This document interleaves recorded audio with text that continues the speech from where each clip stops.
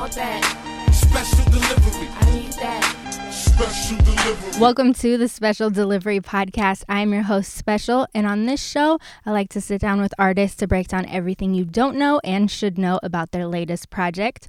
On this episode, 070 Fee calls in to talk about his latest project, My Father's Gun, and we talked about everything, every single track, the producers, the features, the album artwork, and just what he was going through, from his weight loss to dealing with depression and just overall resilience. So let's get into it.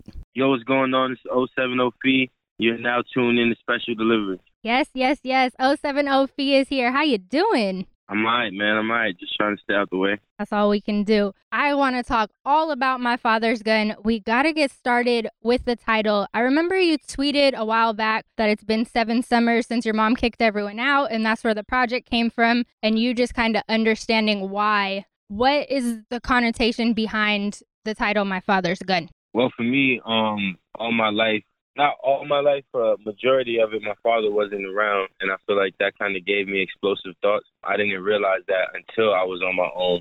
So that's when I got into writing, like basically writing myself out of a hole, you know, not letting that bring me down.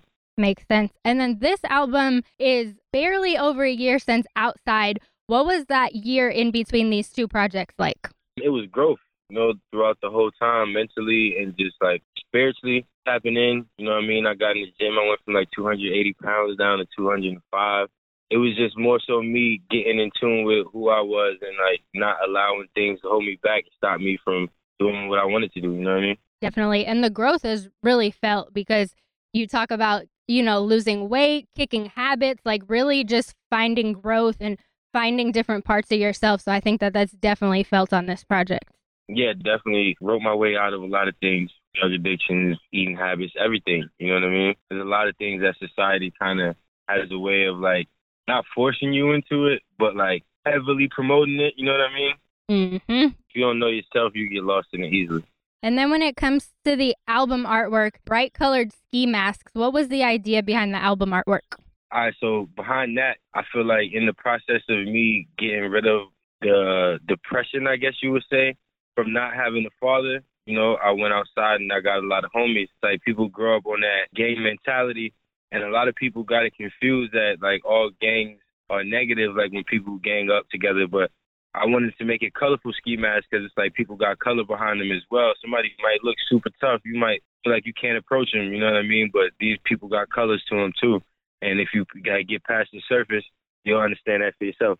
I love that. Yeah, no, it has an inviting element to it. You're like, oh, okay, what are these guys up to? Yeah, you're not like looking at it like these guys are delinquents. Nothing. Exactly. And then we get into the first track, 10 Toes. Yeah. My nephew was born at the same time a kid was murdered, 11 years old. Life or death. Heaven or oh Lord, every night I say prayers for my road dogs, cause my niggas caught up in this life of distraction and trapping, it never gets old, Lord. Every day it get harder to hold on, but we never let go, cause I'm alive, 24 hours and you decide. Lately my thoughts have been suicide, killing the man that I once was. What good is a dime when you want does, when you want it all, when you want love. Produced by Jay Sebastian, of course, of the 070 crew. My goodness, that track is just so stripped down, so gorgeous. And the first sound we hear, is that your daughter or your nephew? Who's that, the baby crying? That's actually my nephew crying. So behind that, my cousin played the guitar strings in her living room. And while she was recording it, my nephew was in the back crying. And you hear his mother, well, let me see. You know what I mean? And we just caught that like live moment. And it was perfect because it was like we was making the intro. And that was just the perfect piece to use. It was something that really hit home. Yes, and then for you to incorporate it into the first line, like it all just flows so well. How did you know that that was going to be the first song? I actually made that song a little later. I had a couple different intros, but I was still searching for something that felt how that felt, you know? So when my cousin sent that to me, she sent me the guitar loop. I was with Sebastian, and it was like, nah, this is it. This is exactly what I'm looking for, you know what I mean? So when I went into writing it, I went into writing it with writing it as like the introduction. So that's why I feel like everything was like well said and it was well put. Like it's letting you know what's about to be. You know what I mean?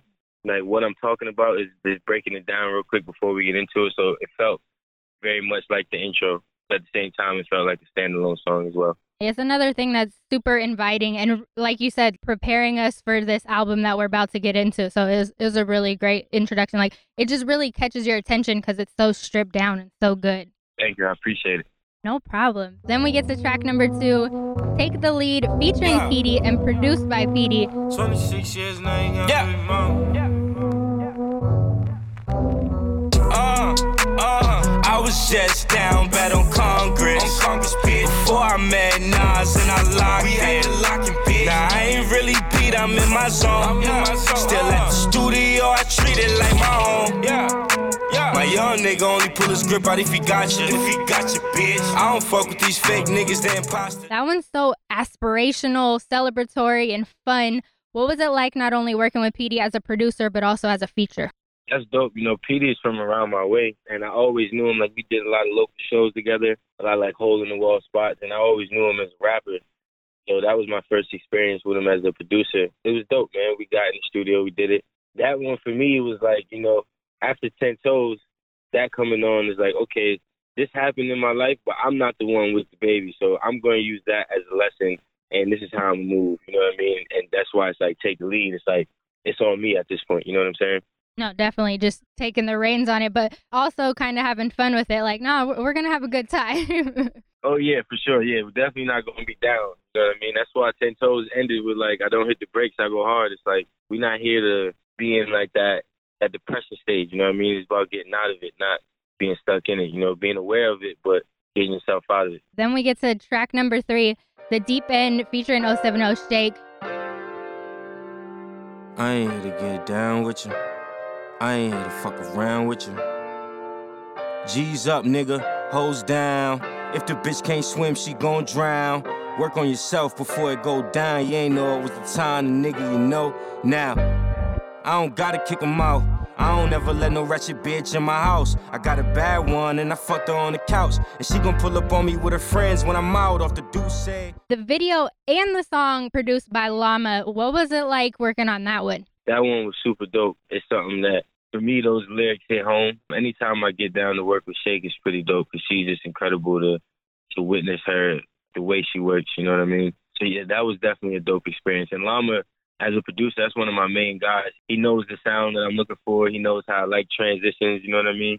So anytime I get down and I got a vision, I know it's going to come out exactly how I want, and that's one of them that came out. Any song he produced on the project, we got in, and it was like, this is how I want it to be, and we made it, like, happen better than I was thinking, you know what I mean? But exactly how I was thinking, if that makes any sense. No, definitely. And I feel like the main takeaway from that one is self-love ain't selfish. How did you kind of come to that conclusion, and why did you want to include it on that song? Well, the thing about the deep end is, like, you know, that's kind of diving into somebody else's world. You're in the deep end, you're away from yourself. And it's like you realizing their void, and it's kind of bringing you to, like, recognition of yourself. It's like that's what it's about. At the end of the day, I could give this person as much love as I feel like they need, but at the end of the day, I can't change them. What I could do for myself is do that for myself, though. You know what I mean? And everybody should be doing that. If you're not, then you might have somebody lost in the deep end. The whole time you got to go back and get your shit right before you even involve somebody in those waters. It all comes back to loving yourself first, and then you can love people. I think people get so caught up in, like, oh, no, I got to do everything for everybody else. But it's like, no, you got to start with yourself, and it's not selfish. So you did that gorgeously. Yeah, definitely. I feel like when you're honest with yourself, too, it helps you be honest with people. You know, people lie to themselves, or a lot of people, because they feel like they care about them and they don't want to hurt them. But it's like when you, like, honest with yourself and you go through that pain yourself, you feel like people should do that. You know, it helps you be honest with people because it's like you really feel like they should love themselves enough to be honest. So I'm going to tell you exactly how I feel. I'm not going to, like, sugarcoat any of it. You know what I mean? You wouldn't even be like that if you wasn't like that with yourself. Exactly. Then we get to track number 4, No Manners. Yeah, she called me Poseidon cause I'm wavy as fuck. Yeah, never met a challenge that'll make me give up. Although it's hard to love somebody, bitch is crazy as fuck. Try to teach a game, man, it's like I'm saying too much. But now I'm all at war, all aboard. Bad intentions on the floor. She get freaky for the thrill. Used to walking out the door. I don't trip, I let it go. If it's real, then she'll be back. Try to love somebody else, she might catch a heart attack. Look. produced by Llama and King Chung. I honestly just feel like the song is about having boundaries, and it's almost like a hardworking anthem. What was it like making that one? Yeah, that one was definitely fun. You know, anytime it was a transition there, the session was probably super fun because we went in there making 2 songs and made it one. That one is definitely, it's like the groovy song, you know what I mean? Once you realize all of these things, it's like a way to maneuver, you know what I mean? And after you get that self-love, that self-awareness, and you that truthful, you know what I mean? It might seem like you got no manners, you feel me? That's what that's about. It's like once you start making those boundaries, it's like, I'm not being rude. I'm just very aware of who I am and what I'm willing to deal with. It's not that I have no manners. It's just that's where I'm at right now. Yeah, exactly. Yeah. 100%. Then we get to Cliff Diving, produced by J. Don. Sometimes I jump off a cliff, yeah, just to catch myself, feel the rush. Sometimes I jump off a cliff, yeah, just to catch myself, feel the rush. Where you at, baby? What you thinking about? You wasn't thinking about me? Baby, shut your mouth. You make me jump off a cliff. I love the sound of this one. And honestly, your writing almost sounds like a freestyle. What was it like writing to that beat? Honestly, it was like freestyling. That was one of the first times I went into the studio and just went off of like feeling, just pieced it together. I had the melody in my head of like, sometimes I jump off a cliff, and that's all I really had. And we went into making the beat. And as we're doing that, I'm kind of just like freestyling different things. By the time we put the beat together, I just like went in and kind of knew what I wanted to say, didn't know where I want to put things, and just went for it throughout like the whole time, you know what I mean? And then we saw where it was, and then we put the vocals in the background, you know what I mean? But in the beginning of it, it was kind of like a freestyle. It feels like it, but it feels so good. It's a good time. An interesting thing I remember you tweeting was about writing to no beat, like writing like a dialogue and a conversation. Were there any tracks on this album where you kind of took that writing style with no beat? On this one, yeah, actually, Great Underbrims, I did that. Ain't anything else on there that I did that with? Yeah, I actually wrote the first verse to No Resources like that. There might be a few pieces that I'm just like not remembering, but there's a couple times where I just like write things down without a beat. I figure out where I'm going to put them later. I just think that's so dope because you talk about, you know, it just coming from yourself, and it's like, that's the best exercise to really make sure that it's coming straight from you. It's like, it doesn't matter what the beat is. It's literally pouring out of you. So I just think that's super cool. Definitely. You know, writing is very therapeutic. So when you get into those moments of writing, you start realizing like how deep you get with like yourself for real. Because it's an art, you know, and it's an expression. And then on Cliff Diving, there's a second voice singing. Who is that second voice? Yeah, that's my boy Alexander from Oakland. Really wanted him to just groove in the background. No, he definitely tied it all together. It's super dope. Thank you. No problem. Then we get to No Resources, produced by Llama. Okay, I'm breaking up another zone. You might not understand the shit I'm on. I ain't chasing no high, but I'm facing all mine. Lately I've been in a different zone.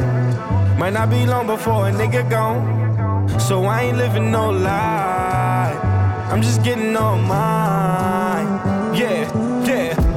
Veggie empanadas trying to die healthy. Put in work to make sure my kids die wealthy. Mentally and spiritually, cause niggas mind melting. Another just hardworking anthem, but also just talking about the importance of good business. And you talked about how part of that you wrote with no beat. How did that song come to be? When I made it, it was like a moment where I started realizing like the resources that I did have in life, it's like beyond business. It was more so like just living and like doing things that I wanted to do and like ways that I could do them rather than like sitting around and waiting. That's how I was feeling when I wrote it, you know. But it was definitely about just like realizing what you can do and not like sitting around and dwelling on things. Like, you know, for me, not having a dad was always an excuse. Like I needed somebody to like do things for me, you know what I mean? And not like prolong too long. And when I started realizing it, that kind of like fueled my drive and made me want to do things like all the time. Like every time I thought like I couldn't do something, now I want to do it. You know what I mean? And that's what No Resources is basically about. It's like a self-healing song at the same time. Yeah, it's definitely so much resilience in that. Like, no resources, nothing. Like, we're going to do it no matter what. And then that one has a quote at the end. Who is that quote from, and did you pick it or did Llama pick it? How did the quote come to be? That actually happened because we was recording a song that wasn't on the project. We kind of just brought the mic out into the middle of the studio room, and we was all kind of doing like a choir type thing, and the mic was just on the whole time. But one of my older guys was just talking about what was going on in the city, and that like just happened, you know? So when it happened, I was like, oh, nah. Like, he didn't even realize we were recording. Like, we was in there drinking. It was kind of like just a vibe. And when I heard that, it was like, oh, nah, I'm definitely using that, you know? And it was in the perfect time while we in there working on the project. It was just something I needed. A lot of skits and things that I put on there or any music is just like things that happen around me, you know?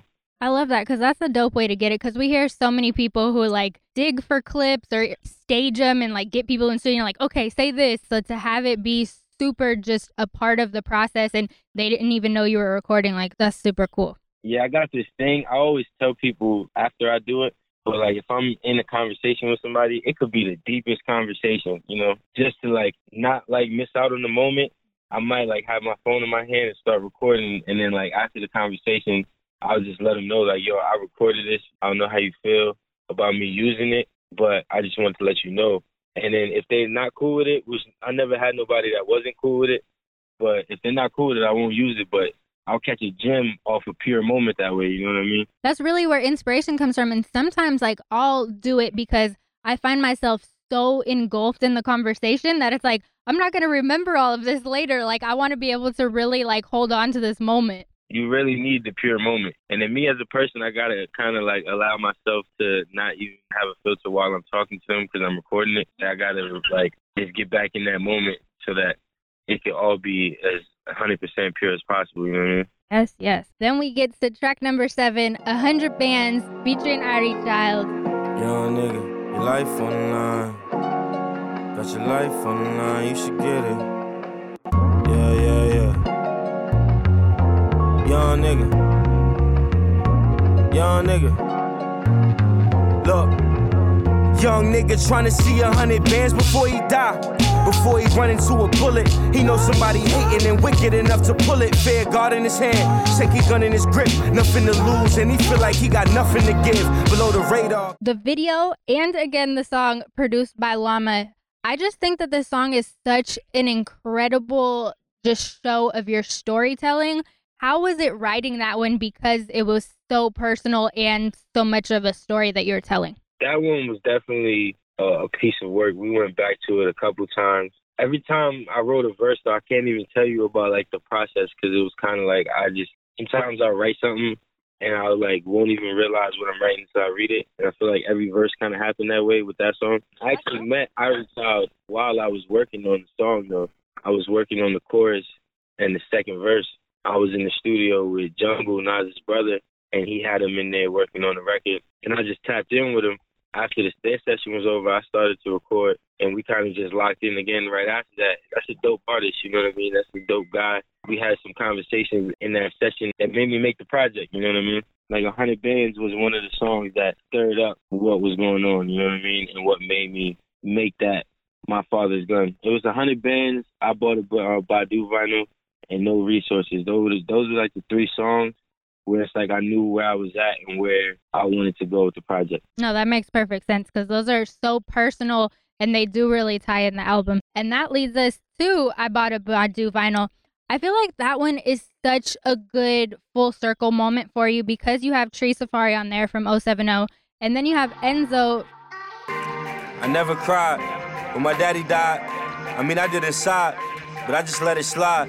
Abusive father left an artist seeking for a home. In a house full of women that depend on their own. I seen the beauty of life, but then they recognized it, stepped aside, but still it came around, and that would set the vibe, and I could see. Thoroughly. Yeah.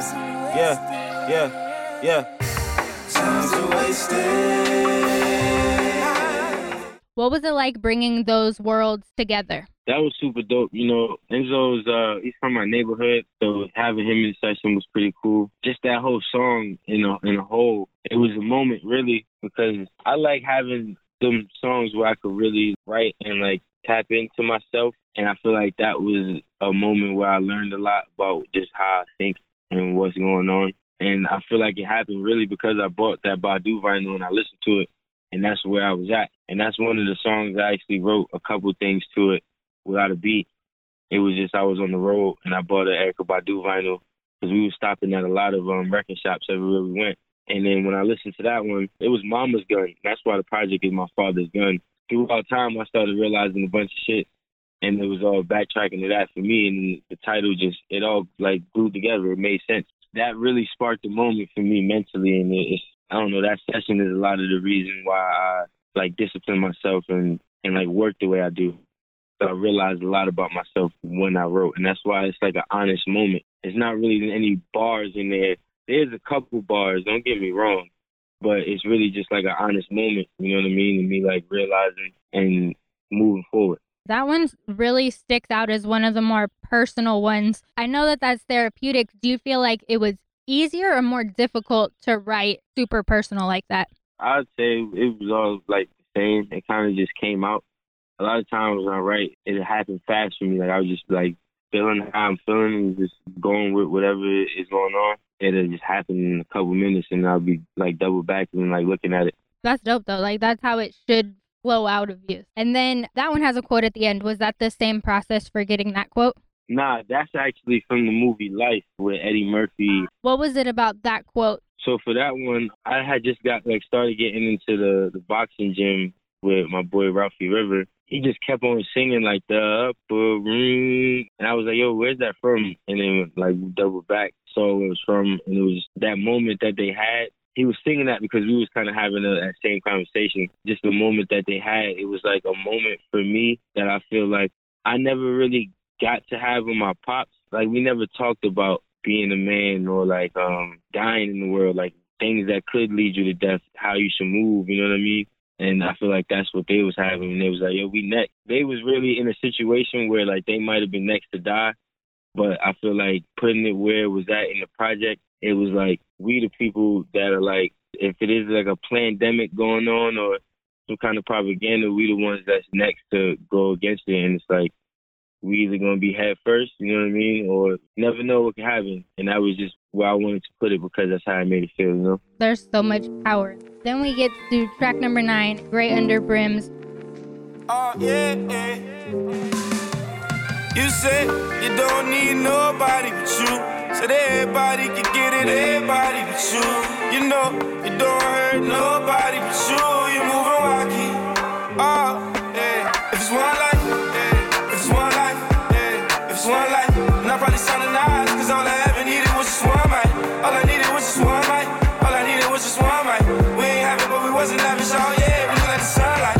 Ultralight beaming shit. Outside on my dreaming shit. I'ma roll a blunt when I need to sit. Produced by J Don. You talked about how a lot of that one was you writing to no beat. And we talked earlier about how this album is really you know, losing weight, kicking drugs and different eating habits and all that stuff.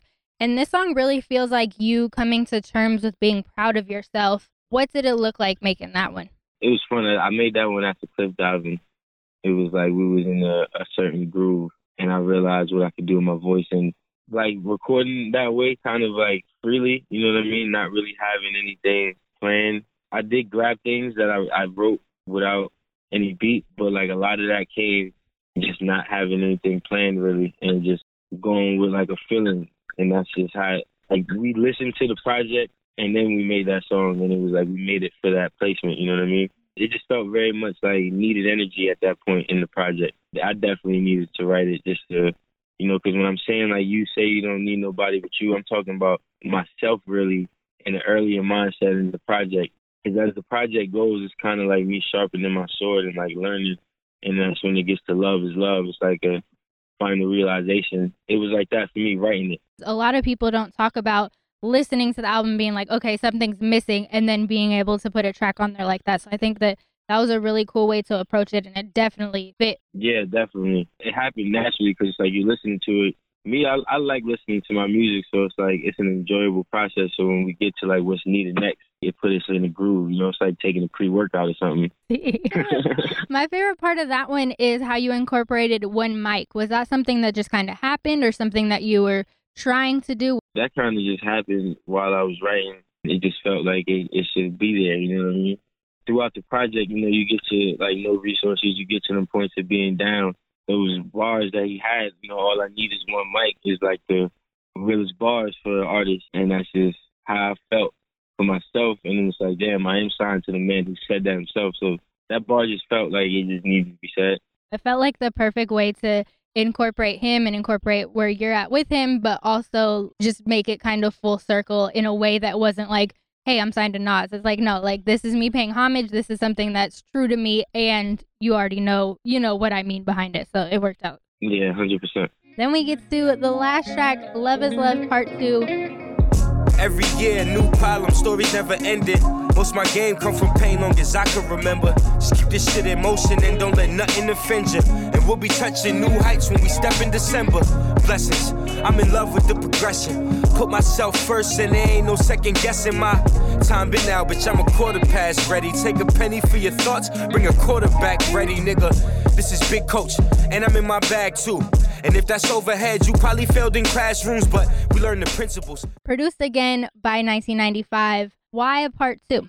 Because Love is Love is just a mindset for me. And there's always going to be, I feel like I don't know how long I'm going to go with it, but I'm definitely going to have a part 3. Every time I write a project, it's personal. When I wrote Outside, that's how I was living. I was outside. So when that Love is Love came out, that was just the mindset that I was in then. When I wrote My Father's Gun, it was that was the mindset that I left off with that emotion. I feel like every kind of thought for me would be ending off with that. It's whatever, love is love. If I'm stressing something, trying to figure something out, dealing with feelings and shit, the end of it is always love is love. So I'm going to always end up coming with a love is love. You know what I mean? No, it's definitely something you always know is true, something you can always fall back on, love is love no matter what. Another quick thing that I wanted to ask, I remember reading a while ago about how you were going to release an album under your government name. And I'm always super interested in the stories behind names and people choosing to use the names that they do.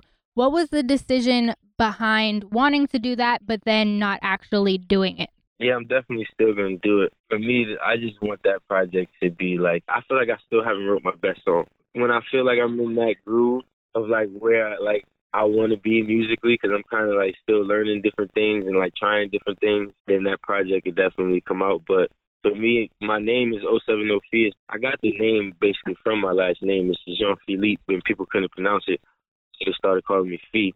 And then 070 obviously comes from the collective. But a lot of people are confused if I'm Dominican. Some people don't know that I'm Haitian. And some people don't even consider me Haitian because my grandfather didn't teach that language to us. So because I don't speak it, they don't really consider it to me until I tell them my last name. You know what I mean? And then it's when you see my last name, it's okay. Also, I moved around a whole lot in my life from New York. I was born in Queens. I moved down to Maryland. I moved back to upstate New York, North Carolina. Then I moved to Jersey as an early teen. But a lot of people I went to school with, my last name was always a thing. So it was I just kind of wanted to put out a project under that. People could just know who this is. You know what I mean? That's pure me. That's 100% me, no other influences, you know what I mean? There's ownership in that, and there's authenticity in that. Of course, My Father's Gun out right now. People can go stream it wherever you buy music, wherever you stream music. Anything else you want to tell the people about My Father's Gun? Go stream it everywhere. Whenever you feeling like you need to tap in, however you feeling. If you feeling like you got to go outside and get it, if you feeling like you're trying to start a business, you know what I mean? Whatever you're trying to do. Whenever you feeling like you trying to do it, just put that on, man. And I hope it make you do it even more. You know what I'm saying? Tap in and don't tap out. And that's it. Yay! Thank you so much. Seriously, all the stories were so incredible. Thank you. Nah, thank you. That was a good interview. It went well. It felt smooth. Thank you. And thank you so much for checking out this episode. If you enjoyed it, make sure to hit that follow or subscribe button on whatever you're listening on. And then reach out to me. I'm on Twitter @SpecialSays, and on Instagram it's @SpecialSays as well. As always, this episode is dedicated to Marlon. Do what you can to stop senseless acts of gun violence.